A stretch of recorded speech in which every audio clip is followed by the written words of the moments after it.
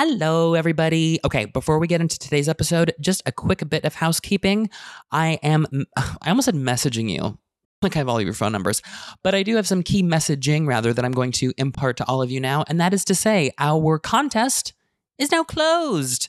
Thank you to everyone who wrote these gorgeous reviews, shared their pop culture polls. There honestly are some real bangers. And so look at, as a reminder to everyone, what you now need to do is head over to the show's Instagram page, which is at Tell Liam Everything. You have until December 18th, okay? December 18th to vote on which of the, on which pop culture poll that we've picked that you like the best. And then that person, whoever gets the most votes, gets a prize. How about that? Go over to the Instagram page again for all the details if you want a refresher on what the prizes are. And listen, just because the contest is closed doesn't mean you still can't leave a little review, that you can't rate 5 stars. Just saying. But listen, honestly, for realsies, to everyone who did rate, review, and subscribe, to people who are listening to the show, we really appreciate it because it is so much fun to do. Okay, so again, contest is closed. Head over to the Instagram page at Tell Liam Everything. Place your vote. You have until December 18th, and then we'll let you know who the winner is, and then we'll let you know what the fabulous prizes that you're receiving. All right? Okay. I think that's it. On with the show.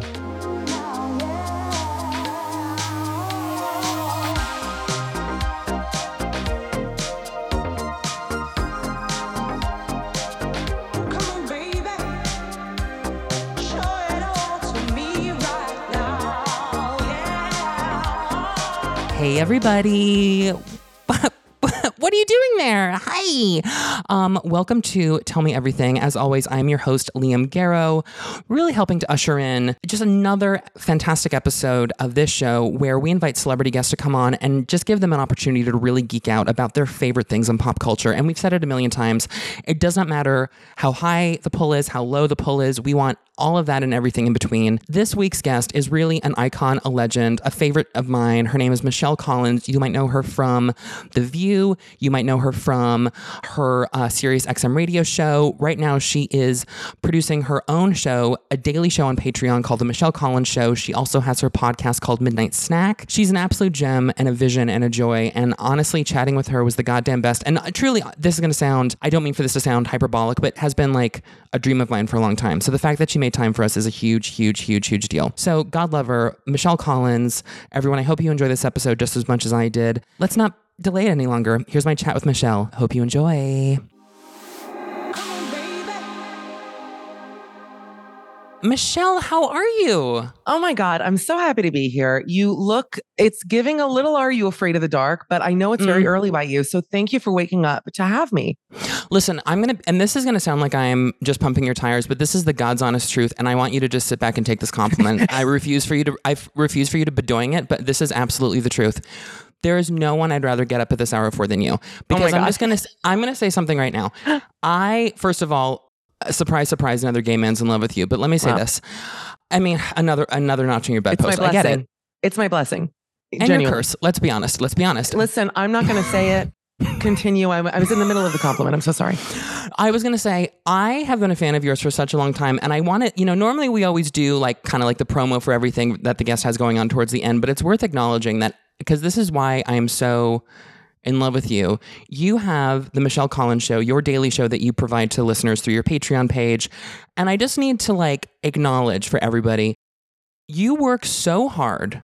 Aww. And you get so much shit done, and it is always funny, quick. It lives at the top of its intelligence.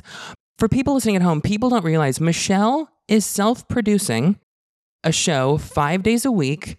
She's delivering content. It's always incredible. It's funny.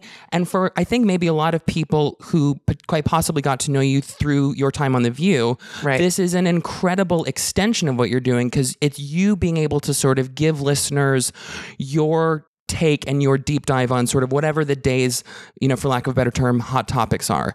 Right. And so to be able to listen to you on your Patreon show or on your podcast, Midnight Snack, with the delicious Dan Acton. Hello, Dan, wherever you are in the world. I want to just make sure you kind of get your flowers in this moment, because that is a lot of work and you really deliver. And Michelle, I think you're one of the best. And that's just the damn truth.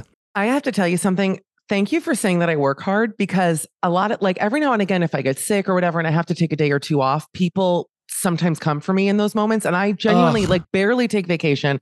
I want to give people, they're paying for it. So obviously I deliver. I'm very trained in that way. And I'm like, do you understand? It's hard to be on. And to, like, also part of the job is watching the shit. Like, I have to come up with the content. It's not just the recording time. It's a lot of the whole day basically is like leading up to the show, where then I kind of spill everything. So it is draining in many ways. And I love doing it. And I'm very lucky. Yes, of and course. I'm not complaining. Listen, if I need to make a return at Zara during the day, I have the time, so I realize that I'm lucky. Sure. Mm-hmm. Versus other people who have to wait till Saturday when it's hell. So I'm happy in that sense, but thank you. First of all, thank you for listening. And it's been a lot of fun. Look, I was able to leave America in order to do it because obviously I'm self-produced, which means I record in my apartment. You wouldn't know necessarily hearing it, but it's opened up a lot of opportunities for me, and I'm sure closed a lot as well, but I'm happier, I think, than I was, let's say 3 years ago. You know what I mean? So Let's call it even pre-COVID. So it's working out. Thank you for listening. And obviously, when are you coming on to co-host? Because now I'm actually angry. I started happy when I started it. Now I'm mad. So when are you coming on? Well, here's the deal. You honestly tell me, because again, if you don't, I'll get up at 5 a.m. for you, Michelle. No. I'll get up at 4 a.m. for you. I'm not even kidding. Listen, you name the day and time, and I'm so there. Because I will not make you get up that early. I'm not actually fucked up. What time is it by you now? It's 5 o'clock in the morning. I actually am going to have to end my life. I can't believe that. I would have done it later, not today, but a different day. Oh no. Really? No. Here's the thing. No, I'm about to tell you something. Here's why I'm mentally ill. And I feel like maybe you'll relate because again, you're also like a worker. Yeah. When there's something that I'm excited about, especially when it comes to work, like with this, where like, because my gorgeous producer, Mimi Collins, she was like, listen, Michelle, of course, has this time difference. So we might need to be, and I literally said to her, I was like, I don't care what time I have to get up. Like, we're making this work. It's Michelle Collins. We're making this happen. And here we are. People are liking listening to us just absolutely blow each other's spot, like being so excited about each other. Is this enjoyable for you? I'm having the best time. I don't know if other people care, but I'm enjoying it. Well, here's the thing. I'm different than I think a lot of hosts in that I don't really think about my audience while it's happening, which believe me, again, blessing and curse. I think it's beautiful. And so for people listening at home, if this is too much for you, I cannot even begin to reinforce. You get to tune out whenever you want, but this is the show. Now, listen, this is a different kind of show than I think a lot of podcasts, because not unlike, or rather, I would say most shows don't make their guests do homework, but this is how we're different here. And so I have said, Michelle Collins, I want you to bring on your 3 favorite things from the, ever broadening pop culture umbrella. And I have to say that you've brought bangers is an understatement.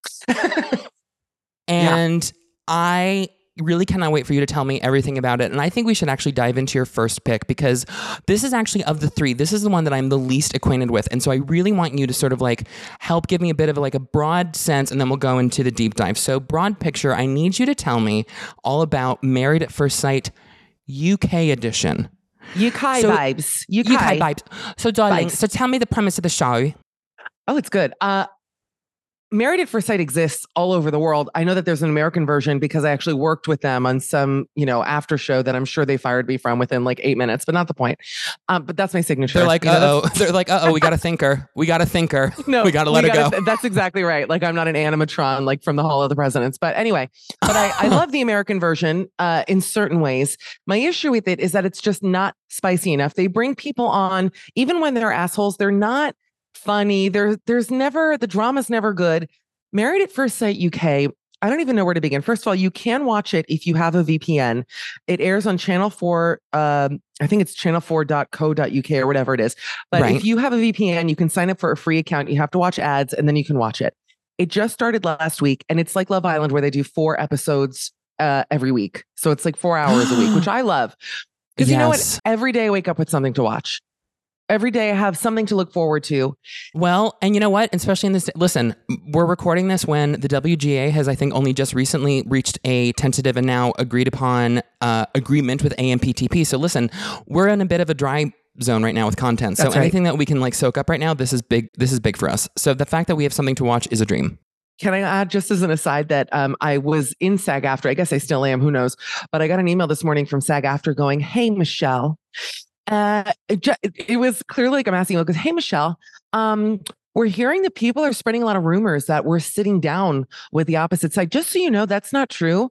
And don't say anything until we tell you. I felt attacked and I loved it. I was like, God, they're so touchy right now. I wonder why. God, ever since Fran Drescher became SAG president, these emails have gotten so abrasive. I'm like, it's like from the Brooklyn alleyway where the Goodfellas dresses were. Anyway, that's a deep cut. So Married at First Sight UK, what I love about it is everyone on it, is obviously batshit upside down insane. The women who are ranging in the ages from, let's say, 28 to 32 look like young Jocelyn Wildenstein, 48-year-old Jocelyn Wildenstein. Something is going on in the UK, more so, I think, even, and I'm from Miami, so I should know about a little plastic surgery moment. Okay. I think it is actually much more grotesque than the things that we're seeing, even in LA, let's say. There is filler, Botox galore, self-tanning, the veneers. Something is going on in the medical offices of the United Kingdom that I think it's time the royal family step in and do something about, because they just don't look normal. It is a weird thing that is taking place. I think Jocelyn Wildenstein's an incredible pull because it is this thing where like people now, I'm sorry to say, it is a little like Madonna face, where it's just kind of like you now no longer look like the person you looked like. So it's a little like when you see these people on the show, I think it's very clear. I'm sorry, this is going to be a bit of a read. Everyone hold on to your effing hats if you're wearing them. But like, it's a kind of like when you see these people on the show, it's a little like there's something emotionally and mentally afoot. You're trying to resolve this from the outside in, but that's not the way it's supposed to be happening. And like when you see these people on these shows trying to like find love and try and find, like a husband or spouse through some reality show, you're kind of like, well, you know what? I think we're not quite tackling the issue here. Well, that's exactly right. Yeah. And half the people, there's no question, much like on Love is Blind, I would say more than half are probably there just for the attention and the publicity or whatever, just to become like locally famous. But what makes this show so much better, other than just already the women looking like even if they're not chappy, there's just something about, I don't even know if I'm allowed to say, what does that word mean? I don't even know what that word means. I know that it means like kind of lower class British. I know. Yeah. Yes, exactly. And also like, I'm sorry to say, tacky. Tacky is the word. Yeah. So even when they're not like that, there's just, everyone is off a little bit. But what makes the show a million times better than the USA one is that they all then move into the same building, but then once a week, there are dinner parties where they all get together and have dinner together in this huge warehouse, which is very beautiful. They design it. It looks like a barn wedding. It looks really nice. We love a barn wedding. These couples, which clearly most of them hate each other. I must now apologize. It's insulting defending. Hold on. I gave you one bit of criticism. One. And how did I react? Yes, you went off on one. I went off on one. I asked the waiter for a spoon. What did you do? I said, there's a spoon here. And I said, what? And you said, I don't want that spoon. No, I said, no, thank you. All right, whichever way. I said, no, thank you. And then what did you say? You're childish. Yeah. And that's when I got up and walked away, because I'm not going to be called childish because I don't want a spoon. Run back. It's a spoon. What happened? It's a metal spoon, Mom. Talk the truth. This is what's winding up. Talk the truth. What is the truth? Also, no coincidence there. The experts, quote unquote, who match them together are television experts. They're not relationship experts. These are production experts. So they're putting people together they know are absolutely going to fucking hate each other for the most part. Sometimes I think they do pair some sweet people together who do end up getting along, and they're like the cherubs of dinner parties, so they're always in a good space.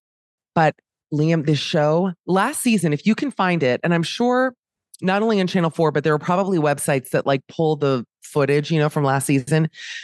It is same with Married at First Sight Australia, by the way. And I haven't even explained the concept of the show. I feel like I am talking a lot, but there's a lot that I have to get off my chest about it. Have you seen it? So this, again, of your polls, this is the one that I'm like really in the dark about. So I've never had the great good pleasure of actually watching Married at First Sight, UK or any of the other global iterations. Oh, I see. Well, it's a 2-second story. I mean, it kind of explains itself, but essentially there is a groom. They do have some same-sex or spicier couples, but for the most part, it's a groom and a bride. They've never met before. They have to tell in the UK version that to go, Mom, I'm getting married. You want to come to the wedding, Mom? And then sometimes the moms don't come. Usually they're pretty good looking, which also makes it better because you want to see like, for the most part, hot people. Sometimes they do pull an uglier one though, which we love, because then it's some pulled taut girl from Essex who ends up with, I don't even want to say Shrek because that's a compliment, but you get it. Well, and I'm being a fan of yours, I know that there's no higher compliment you could give someone than to say that they look like Shrek. I know this about your brand. I mean, for God's sakes. To be honest, I'm so burnt out with Shrek these days because every time people now see Shrek stuff, they send it to me. Like, Michelle. I know, but it's so funny. You do see those couplings where it's like, you'll see someone like super, super done up with like, and like, it's always like that same announce, like, this is Samantha and her new husband, plumber, Darren. And then Darren's like rolling up there in like a Looney Tunes leather jacket with like, also with like a dream. Yeah. I mean, let's be honest, with like Tasmanian devil embroidery on the back. And then he's like, so like, where'd you grow up? Yeah. And you're like, oh, I can't do this, but God bless. I hope you guys really do make it work. But it's so good. There's one guy, they always have a guy who has face tattoos. What's the twist this season is that it's a yogi. He's like very into spirituality. And they paired him with a girl who's also super into like reading palms, all this shit.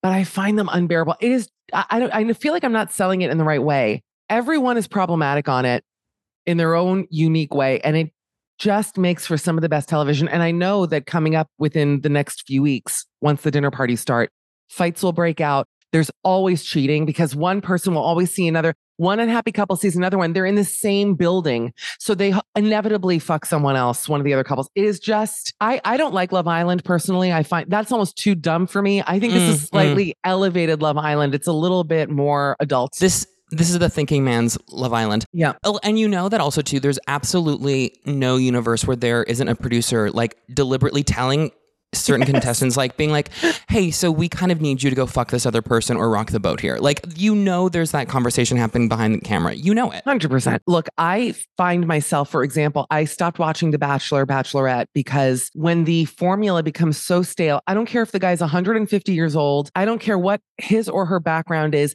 They have to spice this show up. It is, look, Survivor, which we'll get to, they change things every season and it does make the show good. Bachelor, Bachelorette needs to change something bigger than what's happening now. So I'm off that train in a big way. But this one first, I don't know, maybe also because they're English. So it's like a fascinating culture dive to see how other people behave. I am absolutely obsessed with it. Well, wait, that's an interesting thing to bring up. Do you feel like you could maybe articulate or like really pinpoint what the cultural difference is in terms of how like Brits are sort of presenting themselves or approaching like a dating show scenario versus how an American would approach it? The easiest thing to answer, I think, because as a funny person, I like watching people who are funny, who give each other shit, who the humor in England is top. Like that is right. paramount to anything. I've dated a lot of British guys, so I'm like hyper familiar with they call it flan, which is flirty banter. So it's en flan. His flan is really good. So there's like a spiciness to the Brits that I find in America. I don't know if people are even like Love is Blind, which I actually do like watching Love is Blind, but I'm not laughing at any of the people. The people are not funny on that show. These are people who want to break into Hallmark films and doing, they want to get into acting. So that is the driving force, I think, with a lot of American reality show contestants versus British ones where they're kind of low class and funny and more real and honestly a pleasure to watch in many ways. Here's what I think is true. And this is especially the case, I think, in the last 2 years, probably. I think every like non-celebrity getting onto a reality show, like a Love is Blind, like a what have you, I think it's because everyone wants the Ariana Madix route. Everyone wants to be able to turn their reality TV presence into their new empire. And also, God bless Ariana Madix, just did her first episode of Dancing with the Stars last night, got a 21 out of 30. Bless her. Bless her. Is that good or bad? Well, I mean, sounds bad. Listen, math tells me that that's 66%. Sevens. That's three. They have 3 judges, I'm assuming. So it's 3 sevens. And that to me is like pretty high. I mean, that's higher than I would get. I mean, so bless her. But it's like, I think that's kind of what I kind of get the vibe from American reality TV shows. You're right. It's like, no. They want to take this and spin this into something else, which also makes sense. Cause talking about Love is Blind, who was that person who came forward from that show being like, oh, we were essentially all paid like a buffalo nickel. Like no one's making any money off these shows. No, of course not. I'm surprised they're getting paid anything, to be honest with you, other than like the jury duty daily rate or whatever it is. Exactly. And so it's like, if you're going to go on these shows and kind of frankly risk, even though you're not like a public person, like you really are putting your public image on the line, right? Oh, 100%. And so if you're going to be on a show or in a situation where you can maybe be perceived as like a joke or an unserious person, you kind of then need to lean into that and be like, well, then how do we make that a brand and spin that off into other things? Like, 100%. let me do my fucking cat litter brand. I'll be the spokesperson for whatever you want. Please, not the cat litter brand. I'm so sorry. Anything with that. No, but I know what you mean. I got it. Yeah. Wait, controversially. Go. Now, I'll open by saying I never liked Tom Sandoval. So this is not like I'm taking his side. Go. But yeah. I just did not. And I've met Ariana and I like her. She's actually a sweetheart, like genuinely funny, a lovely girl. But outside of me, like liking her as a person, right? But this whole trajectory that she's had, I find so strange. And I find the fandom behind it really uncomfortable. I don't know. It's like this, it's kind of on par with the Taylor Swift thing for me, where when fandom becomes that foaming at the mouth, rabid, evil, attacking people, when it becomes, 50 years ago, this wasn't happening. 30 years ago, this was not going on. The internet has made it so that people now all have to like be in their army and defend each other and this and that. But I find it terrifying, to be honest. And, so I don't want to hold that against Ariana because she's just doing what anyone smart would do, which is capitalizing off of this story that happened to her. I'm not holding, it's really more the fandom, I guess, that makes me really uncomfortable about it. Yeah. No, it's a weird moment too, where like I want to be careful about what I'm saying here because I suppose, look, an element of this I'm guilty of because, look, I'm an online person who's, giving my opinion that no one's asking for. But like, Same. I'm also not going to people's pages being like, you're a piece of shit. Like, I don't understand, even at the most gradient level, I don't understand the mentality of a person who's like, you know something? I am going to go to this person's Instagram page to post on something that has nothing to do with what I'm talking about, but I'm going to let them know that I think they're basically the scum at the bottom of Devil's Boot. Like, what? I don't understand. Like, that 100%. To me is an unwell person. There are people who I have bad opinions about on Housewives, let's say, who I just can't stand. I would never in my life go to like a Reddit page to talk. I hold, I'll talk about it maybe on the show. So maybe that's our outlet. And it's kind of unfair to then blame other people for taking it online. But I don't know. I agree with you. I've never been in such a low place where I thought, I'm going to go destroy this person online. That's what I'm going to do tonight. But I think they do there's this like masochistic thing. They enjoy it. They like, it really feeds into like a very dark part of this current climate. I don't know. I think you're right. And I'm curious, so do you feel like people, like for lack of a better term, the normies maybe who are going on a show like a Love is Blind, like a Married at First Sight, do you feel like they're kind of open to that same level of criticism? Do you feel like they risk being in that position, or are they kind of left alone a little bit, do you think? Oh, from this particular show, 100% that they are, depending, because again, I don't live in England, so I don't know how intense it is when you're there. I do like to do like a hashtag search on x.com to see, to see, that's the new one, to see what people are saying. And they tend to be, it's kind of fun to read it though, because a lot of people are saying how I feel. So maybe it's also not fair, but I don't know. I can't imagine. You have to be really not even strong. I think you have to be kind of mentally ill, frankly, to be in any sort of public arena and be completely fine with people being negative about you. Like, I don't understand how, I don't even know where to begin with this. Like, anyone who's just, if you read it and you just don't care, or you almost get off on reading negative things about yourself, I don't think that's a normal way to live personally. Well, I don't know. And I will say sometimes with these reality shows, and in particular with these dating shows, there is usually like a segment where it's like, okay, we're now meeting, we're meeting your future spouse's parents. We're meeting your future wife's parents. We do this whole thing. And I will say, it's when you see the parents, you're like, copy that. You're like, oh, I can see now exactly who put this hole in your soul. Oh, please. That's why I don't put my parents on camera. You're like, I'll put her on the show, but no. Like, we're doing audio only with Judy. Listen, and also this is a perfect time for a plug. One of the tiers on the Michelle Collins Show Patreon is you get a special bonus episode where Michelle talks with her mom, Judy. Delicious. Just saying, putting that out there. I've had friends reach out being like, you're dynamic.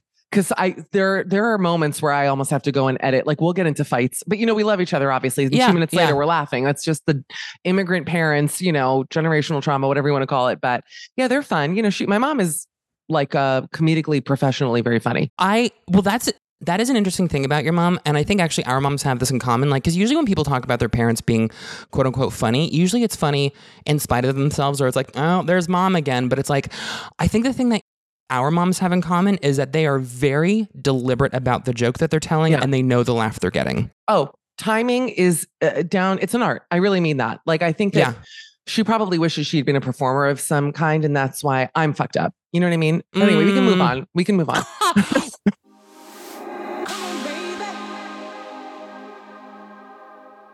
Well, let me ask you then, I think segueing from also just talking about like reality TV show behemoths, I think now maybe would be a great time to talk about your second pull, because you have brought on a show that's been on for approximately 800 years.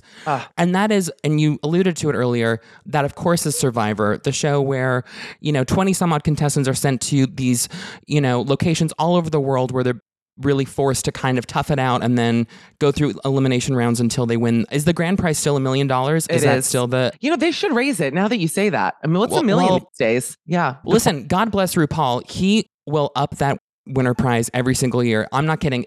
I remember when it started off at $50,000, and now if you're a winner on RuPaul's Drag Race, I think you're winning like $250,000. Wow.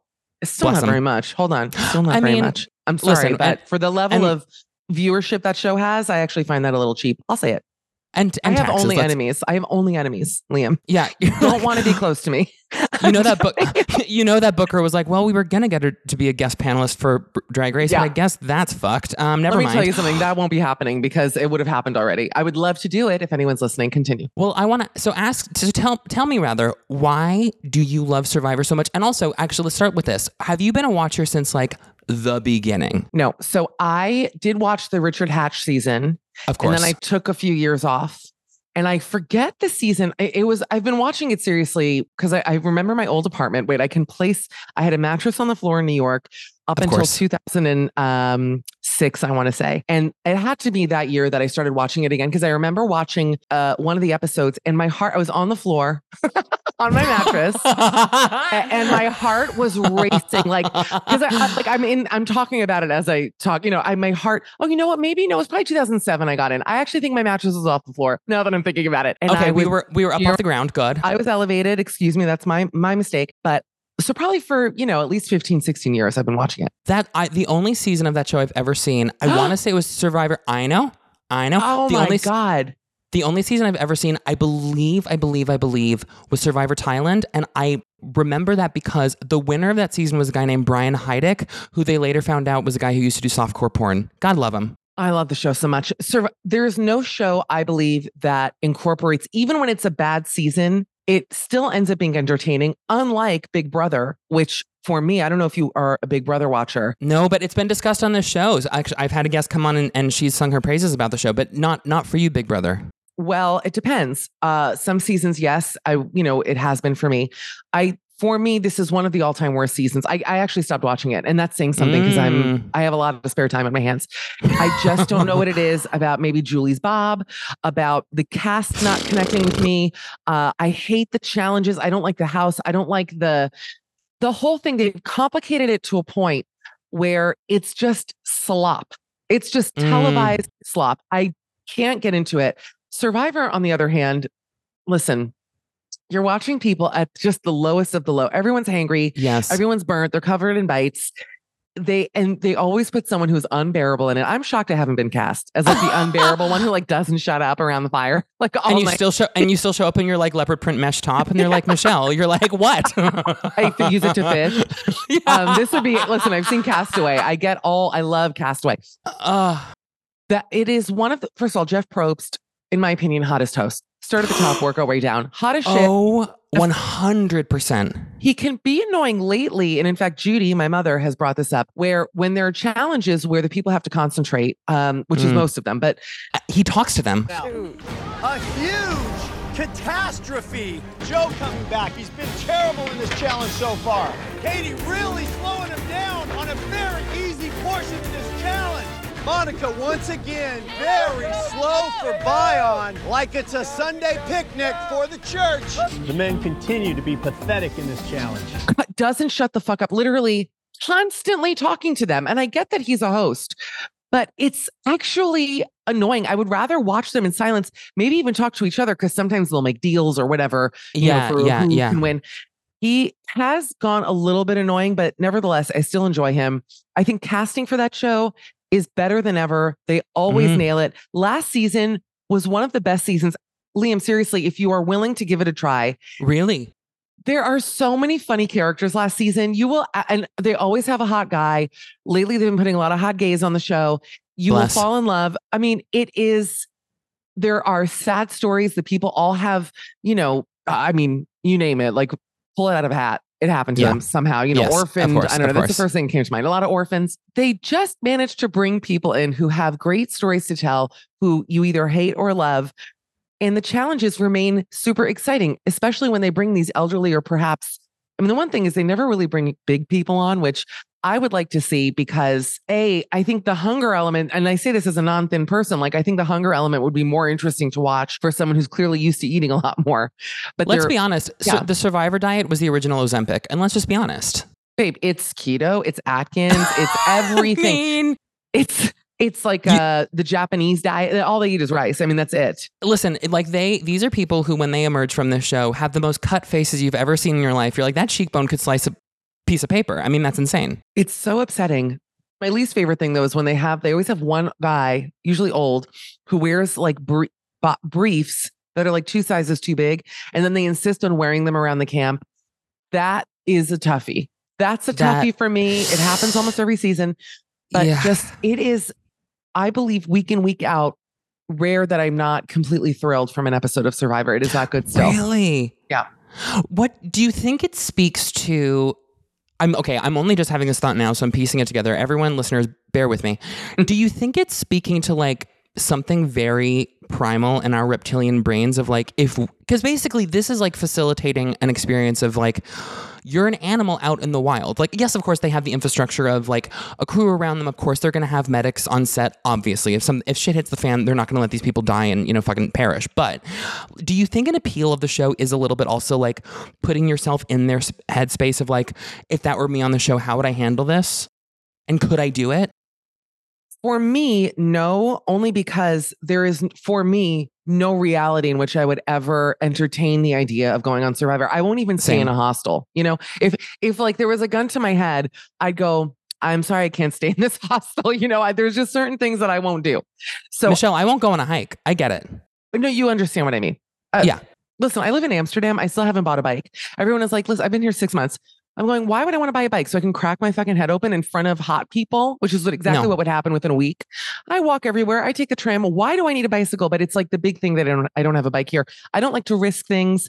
No. I like to keep my ankles incredibly delicate, especially for my height and weight, easily sprained. I would be off that show. The medic would be there before I even go off I'd still be in my mesh top or like titties akimbo. They'd be like, we got to get her off the boat. I'm sorry. My opinion, why I think I like it is because I always liken it to office politics. If you've ever worked in an office. Okay. Yes. Which I have, and I'm not even, this is not like a View reference at all. Although you could, I guess, also project it onto that show too. But anytime you work in an office, you always have snakes. You have people who are behind your back who are so nice to your face, but secretly they're plotting your downfall. There is a certain politeness and manipulation that goes on Survivor. I don't consider myself a manipulative person. I'm sure maybe in the way that I like to be charming, you could argue that's manipulation, but that's just, I'm a people pleaser, damaged, fucked up. And also, Michelle, you can't apologize. It's not your fault that you're charming. It's not your fault that you're charming. It's just like, no, but it's yes, for sure. But also it's like, you can't help that you have a gift. I'm sorry. That's nice of you to say. But I also am not someone who I've never plotted in my whole, I wish I could. I have never plotted. I've disliked someone. I've hoped something maybe happened to them, but I've never like plotted a direct line in the sand about someone. So to see people who are good at that and who can do it, because there are a lot of people who can do that, it's also fascinating to me. Like, wow, these people exist every day. You can work with these people and they will lie to your fucking face and then slit your throat in a blindside at the end of the show. You have no idea it's coming. Just the twists and the blindsides. Liam, you'll shit. It's the best. Well, so I remember, here's the thing, but I do remember this vividly from the season that I watched. And even when I can't remember how old I would have been when I was watching that initial season, but like the thing even that resonated for me and something that's resonating right now in what you're saying is I felt this way at the time. Like, I'm too fucking lazy to plot someone's demise. I'm like, I don't even know how to go about it. Again, I've just finished telling someone I won't go on a hike. You think I'm going to take the individual time to say like, hey, how are we going to get like Suzanne off the island? Like, I have no idea how I'm getting Suzanne off the island. I have no idea. I don't even know how to plot my success. Forget someone else's demise. Title of that. How? Title of ep. That's the title of ep. I have no idea how to plot my success. Yes. That is so, I feel exactly the same way. I am not a focused person. I have like debilitating ADHD. I can't fill out a form. I can do my job because it's simple and I enjoy it. And so I know every day I have to do this thing. It's like a dog going for a walk. Like I do it. I enjoy it moving along. But if I get overwhelmed with stuff, forget about it. No, it's not going to work. No, I think also too, the thing for me about Survivor is like that I find so interesting is like, I'm also really, again, the mindset of the people getting on the show, like the fact that people are so prepared. Again, I realize there's infrastructure of a crew and blah, blah, blah, but like you really are putting yourself in harm's way for this cash prize. And I get it. A lot of money's on the line. I mean, God knows what you're losing for taxes, especially with that income bracket. God, you're walking away honestly with about like $2,500. Let's be honest, after taxes. But I'm going to say one thing, which is that unless you're lucky enough to be Sia's favorite player, because, you know, every year Sia, the singer, gives someone like 50 grand out of her pocket, which is hilarious. Because she just loves the show. Well, she also, this is good for her because she needs some image rehabilitation after that movie she directed. But, you know, bless her. Bless her. Listen, Voice of an Angel and Pocketbook of apparently Zeus. I don't know what to tell you. She's just got money coming out of her ears. It's like titanium money. I mean, forget it. Continue. I'm sorry. Oh my God. Well, no, but I was going to say, like, I do find the Survivor of it all so interesting. And it's also like, it's funny, we were talking before about like, Married at First Sight is like the thinking man's Love Island. I also always felt like Survivor was kind of like the thinking man's Fear Factor. Yeah, ish. By which I mean, like, I realize the infrastructure of the show is so different, but like to me, Fear Factor really was like, we're gonna just make you eat the scorpion and then here's your money. Whereas like Survivor, it's like, yeah, you might have to like fucking eat bugs, but here's the deal: you're catching those bugs yourself. You're like cooking them over the fire you made yourself. Like, here you are living your full Gilligan's Island fantasy. Like, you are Ginger. Enjoy. 100%. I know what you're saying about that. Yes. Yeah. Well, what was the show? There was a show in England. On I'm a Celebrity, Get Me Out of Here. I don't know if you've ever watched the UK version. No, but I've seen like clips in them. Yeah. If anyone can go back to the very last season that aired, which I only watched in and out, so I wasn't super into it, but the very last episode, it was a disgusting eating challenge. And it was the last two remaining people who had to eat things. I don't even remember what was on the menu that day, but I don't think in my whole life I've ever seen something as absolutely horrific. It worse than anything. Like, I don't even know where to begin with. If you're like a squeamish or queasy person, it's not for you. But it has put any American Fear Factor anything to shame. And I think the girl that won was like pretty, like, not to stereotype, but she did not look like someone who would be eating like 1,000 worms or whatever it was that they gave her. Oh, you know what it was? It was fermented soybean. I think the very last one was 100 spoons of when they can ferment stuff, so it literally tastes like liquid garbage, like really, really bad. And she ate 100 spoons of it. It was like gray mush. It's that to me was some of the, but that was like Fear Factor on freaking steroids, that ending. So try to find that if you can. But yeah. This is why I'm so glad I'm actually listening to you through headphones, because you know how our phones are listening to everything that we say? Yes. I'm so glad that my phone didn't hear that, because you know, like when your phone's listening to you and then everything from the algorithms that starts feeding you all the stuff. I have no idea how this has come to be, but in the vein of eating, every so often when I'm scrolling into the deep abyss that is TikTok or Instagram, I'll just be fed these fucking mukbang videos. And I'm like, no. I've never, Michelle, I need to be real with you. I've never searched this out. It doesn't live in my like search history terminology. I'm not looking for it. It's just there. And this is even like people who are eating food that is like, for all intents and purpose, you know, edible. Like it might just be like a fucking huge burrito. But I'm like, it is still so gnarly to me, the lengths that people will go to like kind of abuse their bodies in the name of entertainment. Like that's also the bit of it where I'm like, I can't, that's the bit I'm like, oh, that's where I'm out. The eating stuff does nauseate me. And also you just said it again, your phone did hear you. So you made a huge mistake. You really fucked up. I know. The second I open my phone, it's literally just going to be some like very, very tiny Asian woman who's going to eat a bowl of pho that's just much too big. It's much too big. It's going to be the mukbang bus. It's the mukbang. Yeah, and it's literally just 12 people who are just essentially gorging themselves until they die, and they all are on IVs and have respirators. And I get it, and that's fine. And they're on a bus. And look, and they're on a bus. It's fantastic, and I love it. No, I know the eating stuff, like the ASMR stuff, also I can't do. So Survivor, though, 10 out of 10 favorite show, and it's back. I don't know if I can say because I know we're pre-recording, but it's back tonight. So I'm very excited. We acknowledge the time machine. So this is September 27th when we're recording. So everyone, if you are either wanting to dive in like late, or if you want to do the backtrack, now is your chance.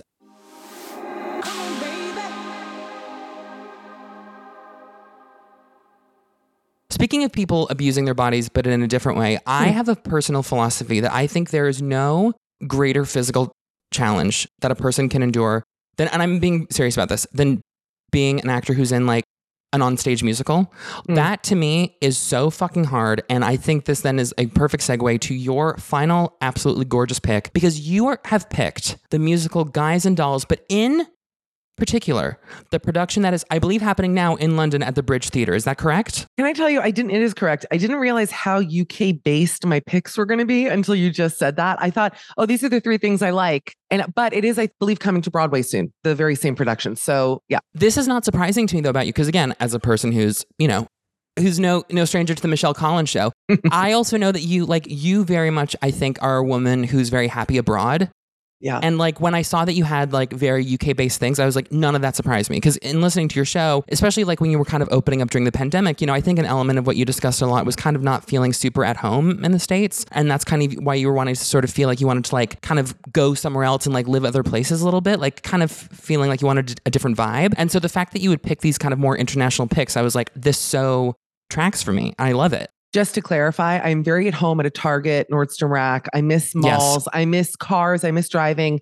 There are certain things that I do miss. I did live in New York for 20 years, more probably. And just towards the end, especially during lockdown, I was losing my mind. So that is when I realized, okay, I have to go somewhere else, but it has to be a place where I can walk. And unfortunately, there are no other places in the United States where you can just walk everywhere. It has to be, a European city or I'm sure, maybe Sydney, I've never been there, but I'm sure there are other places too. But this was like the closest one where they spoke English, right. And also I could get a visa. So that's why I live in Amsterdam. That's the short answer to that. So can I assume then you have seen this production of Guys and Dolls? I have seen it, yes. Tell me everything. Why do you love it so much? Because this is an interesting production, because this is, and I hope I'm not bearing the lead here, but is there like a bit of like an audience? Like they kind of get the audience involved. Can you explain this to me? I sure can. So I personally hate audience participation. It's why I don't really like improv shows.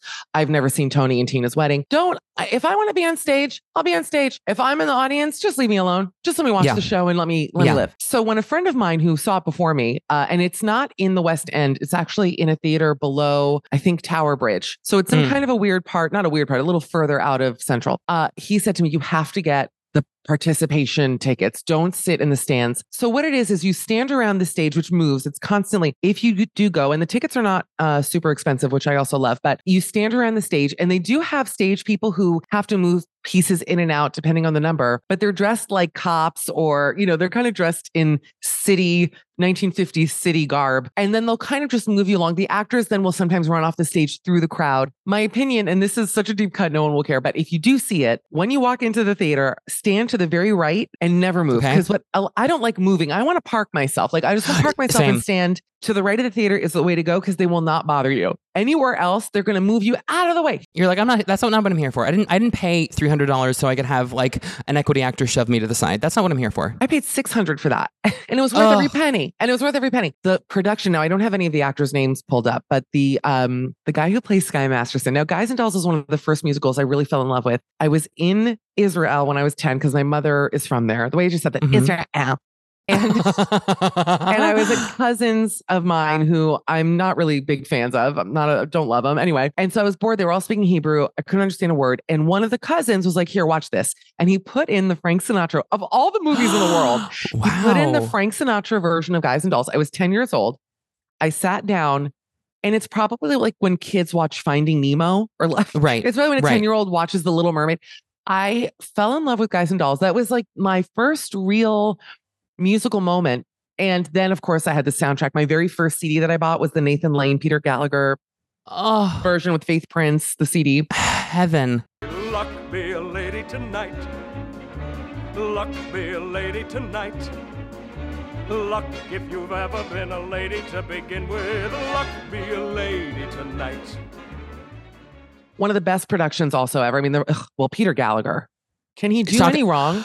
And I'm going to say something about Peter Gallagher. It looks incredible. No, nobody looks better or sounds better than Peter Gallagher. And the nicest guy, by the way.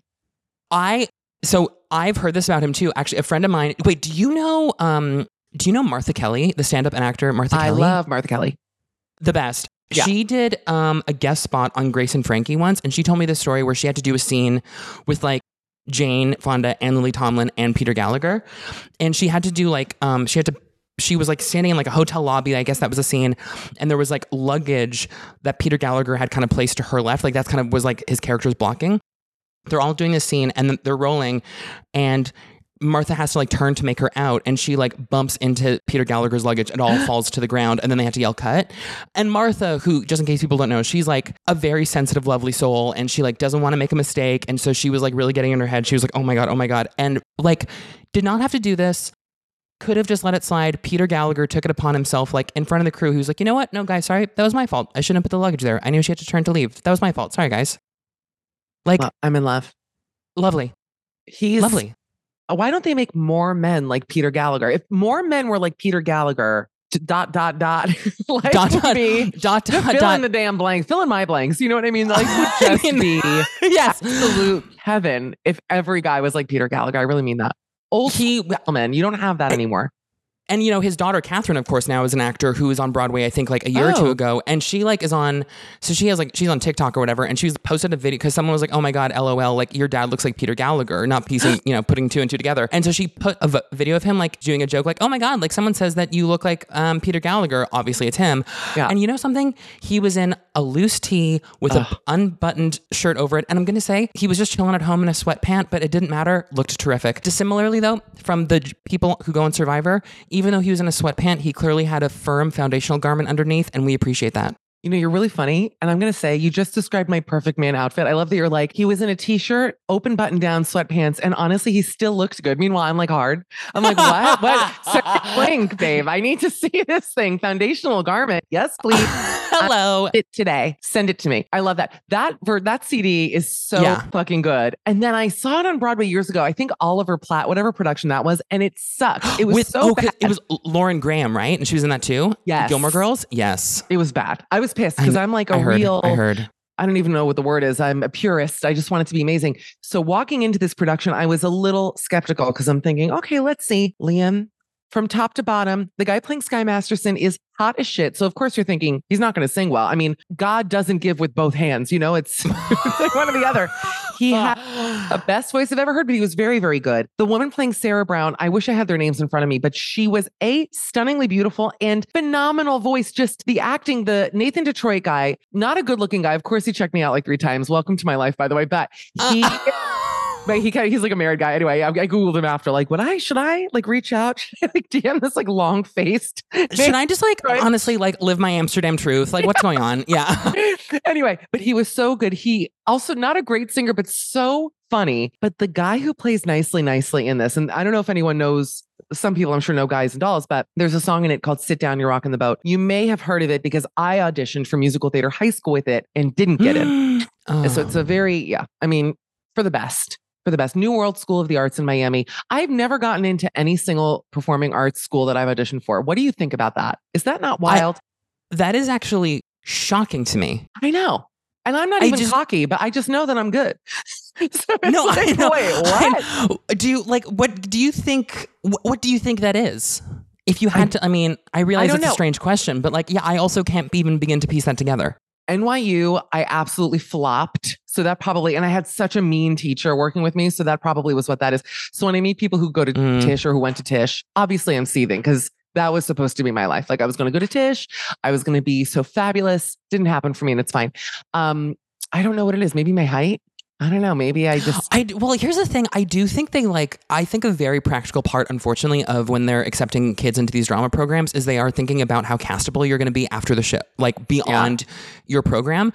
And maybe it's entirely true where if they don't see like a type for you, they think like, well, this maybe is going to be too tough. Let's not invest. I know, but look at Gina Davis. Look at Renee Russo. You know, they've had careers. I know that's true. And actually, they're bone thin. But yeah, first of all, Michelle, you look terrific. Enough of this. Oh, thanks. But I mean, and also, I'm like, with you. Come on. Yeah. No, I know. But I mean, I think it's like, first of all, you're also describing my dream because when I was 11, I was like, I'm going to Tisch no matter what. See? No matter what. And what's so funny is I remember, and my mom, who's like one of the most supportive women of all time, so this is like saying something that she would say this. I'm 11 years old. We're looking at how much tuition costs for NYU. And remember, I'd be applying as an international student. So basically take NYU costs and double it. And she's like, we had like a very sobering conversation where she looked at me, this woman who like wants me to have all my dreams. She's like, I think you should look at different schools. And I was like, okay, you know what? Yeah. Fair. Because NYU, I do kind of also marvel at someone who's like, I will spend $1 million learning how to become an actor. And I'm like, babe, do the night workshop. Wait tables. Yeah. We are from the same people because my parents also, and they paid for my flight to go up to audition. But even then they were like, we're not going to pay for you to go. I said, okay. And then I still went to an expensive school and was still greatly in debt. When I did not get in, I was very upset about it because I had this dream of living in New York. Now to fast forward, I was waitlisted at Barnard. I ended up getting into Barnard. So I did end up in New York for college. So it all worked out sort of in the way that it should have, I guess. But long story short, my brother, at this point I hadn't gotten in. So I was still going to UF in Gainesville.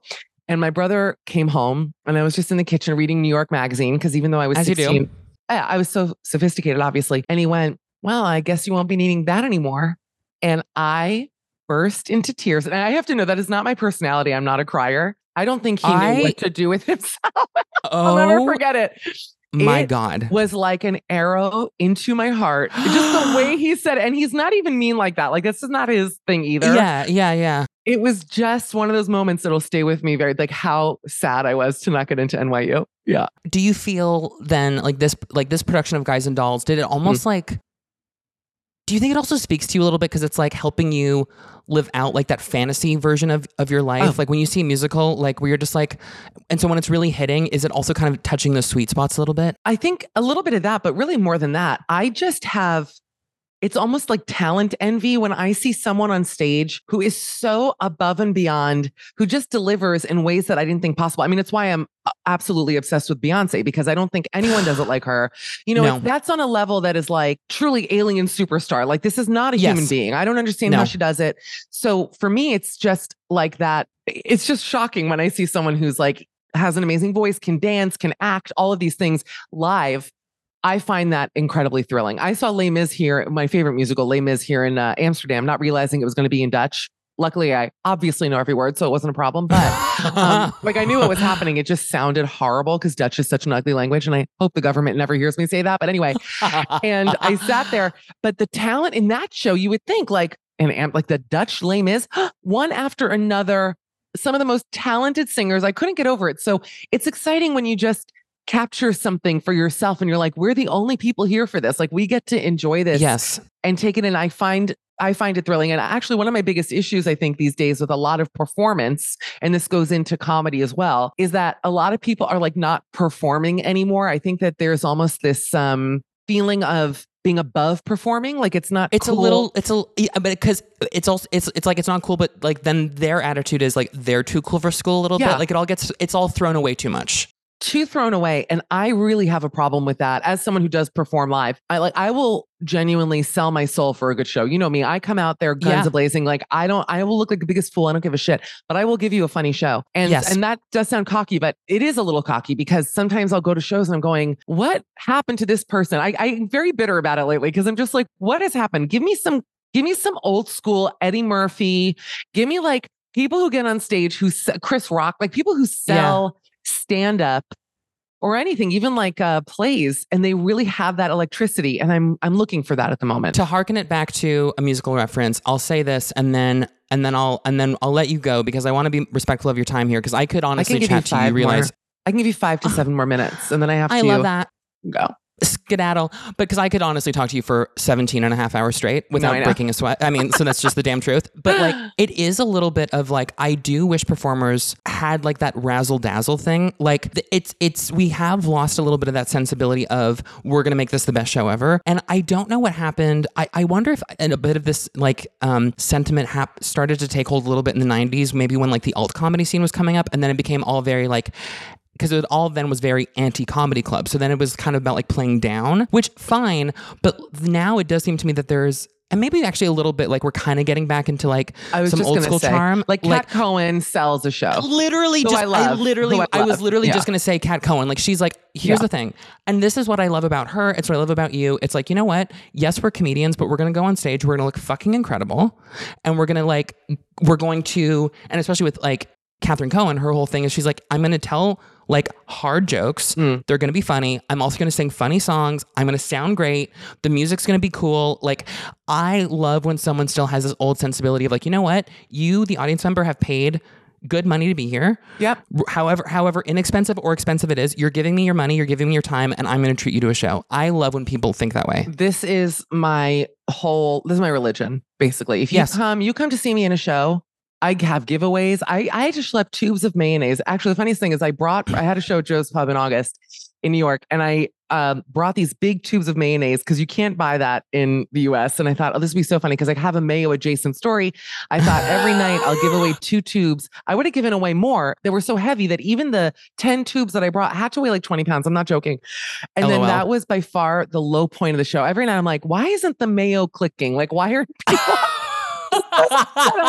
because like the show went really well, but the mayo, it almost like killed the vibe a little bit. I'm like, the mayo giveaway wasn't killing in the way that I thought it would. So a waste of my time and my money. But well, you know me, I love a condiment. And so you know what, had I been there being on the receiving end of a mayo, I mean, come on. I have to lube everything up to get it down my throat. I mean, when people don't like mayonnaise, I'm just like, oh, are you into getting choked? Like, what is your thing that you like? Because I know. What? It's so unconscionable to me. I'm like, sorry, 80 to 90% of what I decide on eating is directly correlated to what I can dip it in. And I'm sorry, like, let's be honest, food is a vessel for a sauce. Let's do another hour on sauce. You should just have a sauce-based pod. I'm not even kidding you. Yeah. There's no ranch here. The sauces in this town leave so much to be desired. And it's also frustrating because, I did find a place to buy ponzu sauce, which I'm addicted. I can only have sushi with ponzu sauce famously. So I have a ponzu dealer now. So that has been very exciting for me. But good. Just certain like American dressings or things, because America does love a dip. We do love to just sauce shit up, which is why another thing I miss about being home. And here I have so many ideas to become rich here. Like a place that just sells iced coffee, salads, ready to go sandwiches, and dips. I will be a multi-zillionaire. They do not have any of the things that I just said to you. There is no fast salad place in this town. There's no Sweet Green, there's no Tender Greens, no Chop. What are the salad bowl? What are the other names? Green Stop? I don't know. I'm just making things up, but none of that exists here. You cannot get a salad, period, pretty much even at a sit-down restaurant. How are they so thin? And how do they make duty? That's my other question. Listen, to harken back to what we said earlier, we can't even plot our own success. The fact that you have not already opened up 11 locations across Amsterdam and become a multi-billionaire. No, Michelle. I'm not kidding you. I'm telling you, it doesn't make any sense. You want a sandwich, in England, you can go to Pret. In America, Pret too, but you have like all these quickie, in New York, got to grab and go. Yeah. There is no grabbing and they're not going anywhere. You got to sit. You're going to wait. Terrible service.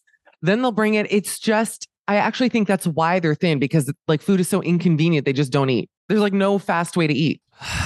Yeah. And they're just kind of, they're all sort of, this is another thing about like European food culture that I find interesting is like, they'll take 4 bites of something and be like, I'm done. And I'm like, but there's food on your plate. They're like, I know, but I'm done. I don't understand this.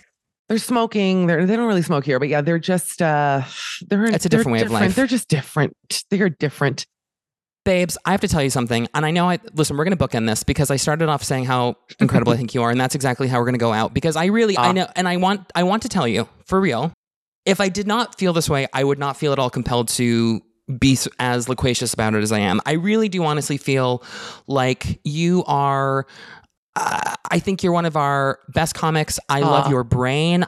Hearing you on your show, it is such a comfort listen. It's like having a friend in your ear. The fact that you are not already on season 10 of your own late night talk show is frankly criminal. And I'm honestly, like, I think there's so much conversation around like, who's going to hold the mantle for the new, like, it so obviously should be you. I'll just say that. Well, thank you. I'm ready. It's the thing that will bring me back to the East Coast.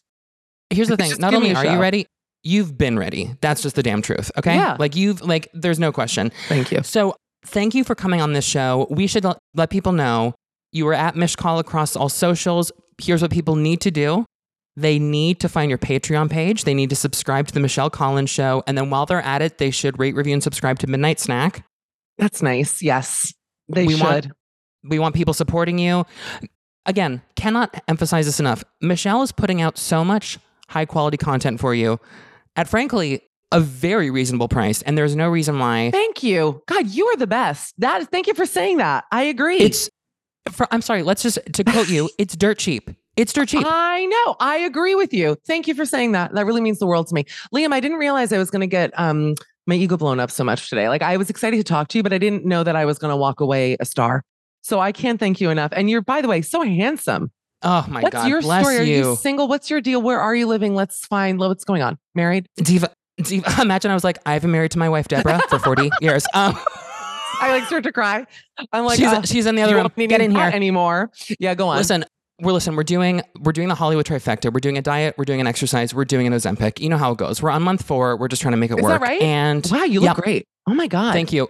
So I've probably, I would say in the last 3 months, I've probably lost 20 pounds. Wow. Good for you. Amazing. Thank you. Yeah. And so, we're just trying to listen, as they would say in 2009, I'm just trying to live, laugh, love. You know what I mean? But you're single? I have a partner, a lovely partner. Okay. Lovely partner. I just want to get to know you. I'm like, tell me, okay, a lovely partner. That's great. Well, good for you. Yeah. As you should.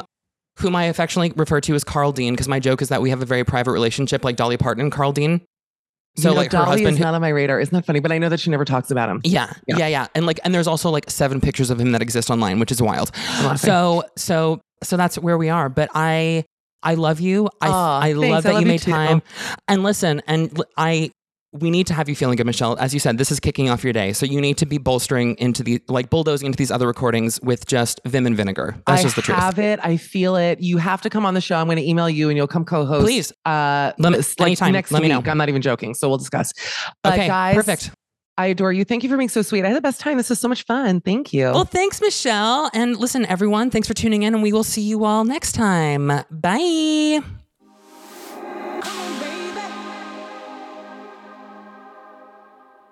Well, she's the damn best. Michelle Collins, everybody. Follow her at Mish Call across all social platforms. Like we said, just as we were wrapping up her segment, listen to the Michelle Collins Show. Go find Midnight Snack. She really does absolutely deserve your support. She deserves your money. I really, honestly, I know this might sound hyperbolic. I really do think she's one of the best. I really feel that way. And listen, this is very exciting for us because this is kind of like our season 1 finale. To anyone who's been listening, God bless. We really appreciate it. And this is going to sound so trite, but it really is a labor of love for us, the show. We love doing it. And so we're going to have, by the way, new episodes for you coming in the new year. So we hope, because you're all subscribed and plugged into the show, that you'll stay with us and that you'll follow us with our next season. And, given that we are a new show, I really want to say this. I know I kind of am flippant about it at the end of every episode, but the truth is this. It really does make such a difference for new shows if you can rate, review, and subscribe. It helps, it helps algorithms within podcast apps. It helps sort of help new shows float to the surface of these platforms if there's that kind of engagement from listeners. So if you haven't already, a 5-star review, a written review, subscribing to the show, spreading the show around, sending it to people who you think maybe would be on board, that would really mean the absolute world to us. And, the truth about this show is that it does not obviously happen just with me. This is absolutely collaborative team effort. And so I have a few people I want to thank. If you can just indulge me really quickly, listeners, I promise this won't take long, but I really want to thank John Lloyd, who did our fabulous music for the podcast, an absolute gem, a joy. John Lloyd. Ben Heist, who did the artwork for the podcast, so brilliant. To my producer, Mimi Collins, who really helps make this show happen. God love you, girl, for, being as organized and as lovely as you are. And, look, with this show, if you want to support us and keep up to date with us, find our Instagram page at Tell Liam everything. And you can follow me on socials at Liam Garrow across all social platforms if you want to keep up to date with me, and then also other developments with the show. And as always, I want to cap off this episode with my kind of favorite pop culture thing happening at the minute. And listen, don't criticize me for sort of doubling up here because I won't have it. I know last week I was plugging a Mitski album. Great news. I'm about to plug another one. Her second to most recent album, Laurel Hell. If I know I was talking about her newest record being sort of like this really gorgeously sparse, lush listening experience, the reality is this. This is that experience, but just in a completely different way. This is like the 80s album that you want to listen to. It's so gorgeously produced. It's thoughtfully written. She's amazing and just an absolute joy. So everybody, listen, I can't say it enough. Thank you for listening. We hope that you stick with us in the new year when we start churning out new episodes after the holidays. And listen, you know what? Actually, the holidays are but a few weeks away, so we hope you're all having a glorious holiday, either with your friends, your family, maybe you're having a solo moment. God bless if you are. And if you are, you know what? Take that time to maybe dive into all these pop culture things that we've provided for you on this show. I mean, this is kind of what we want to do on the show, is give people new favorite things to obsess over. So I guess that's it for me, everybody. We will see you next year. Have a glorious vacation. Have a glorious holiday. At Liam Garrow. Rate, review, subscribe to the show. At Tell Liam Everything on Instagram. Thank you all so much for listening. Until next time, bye-bye.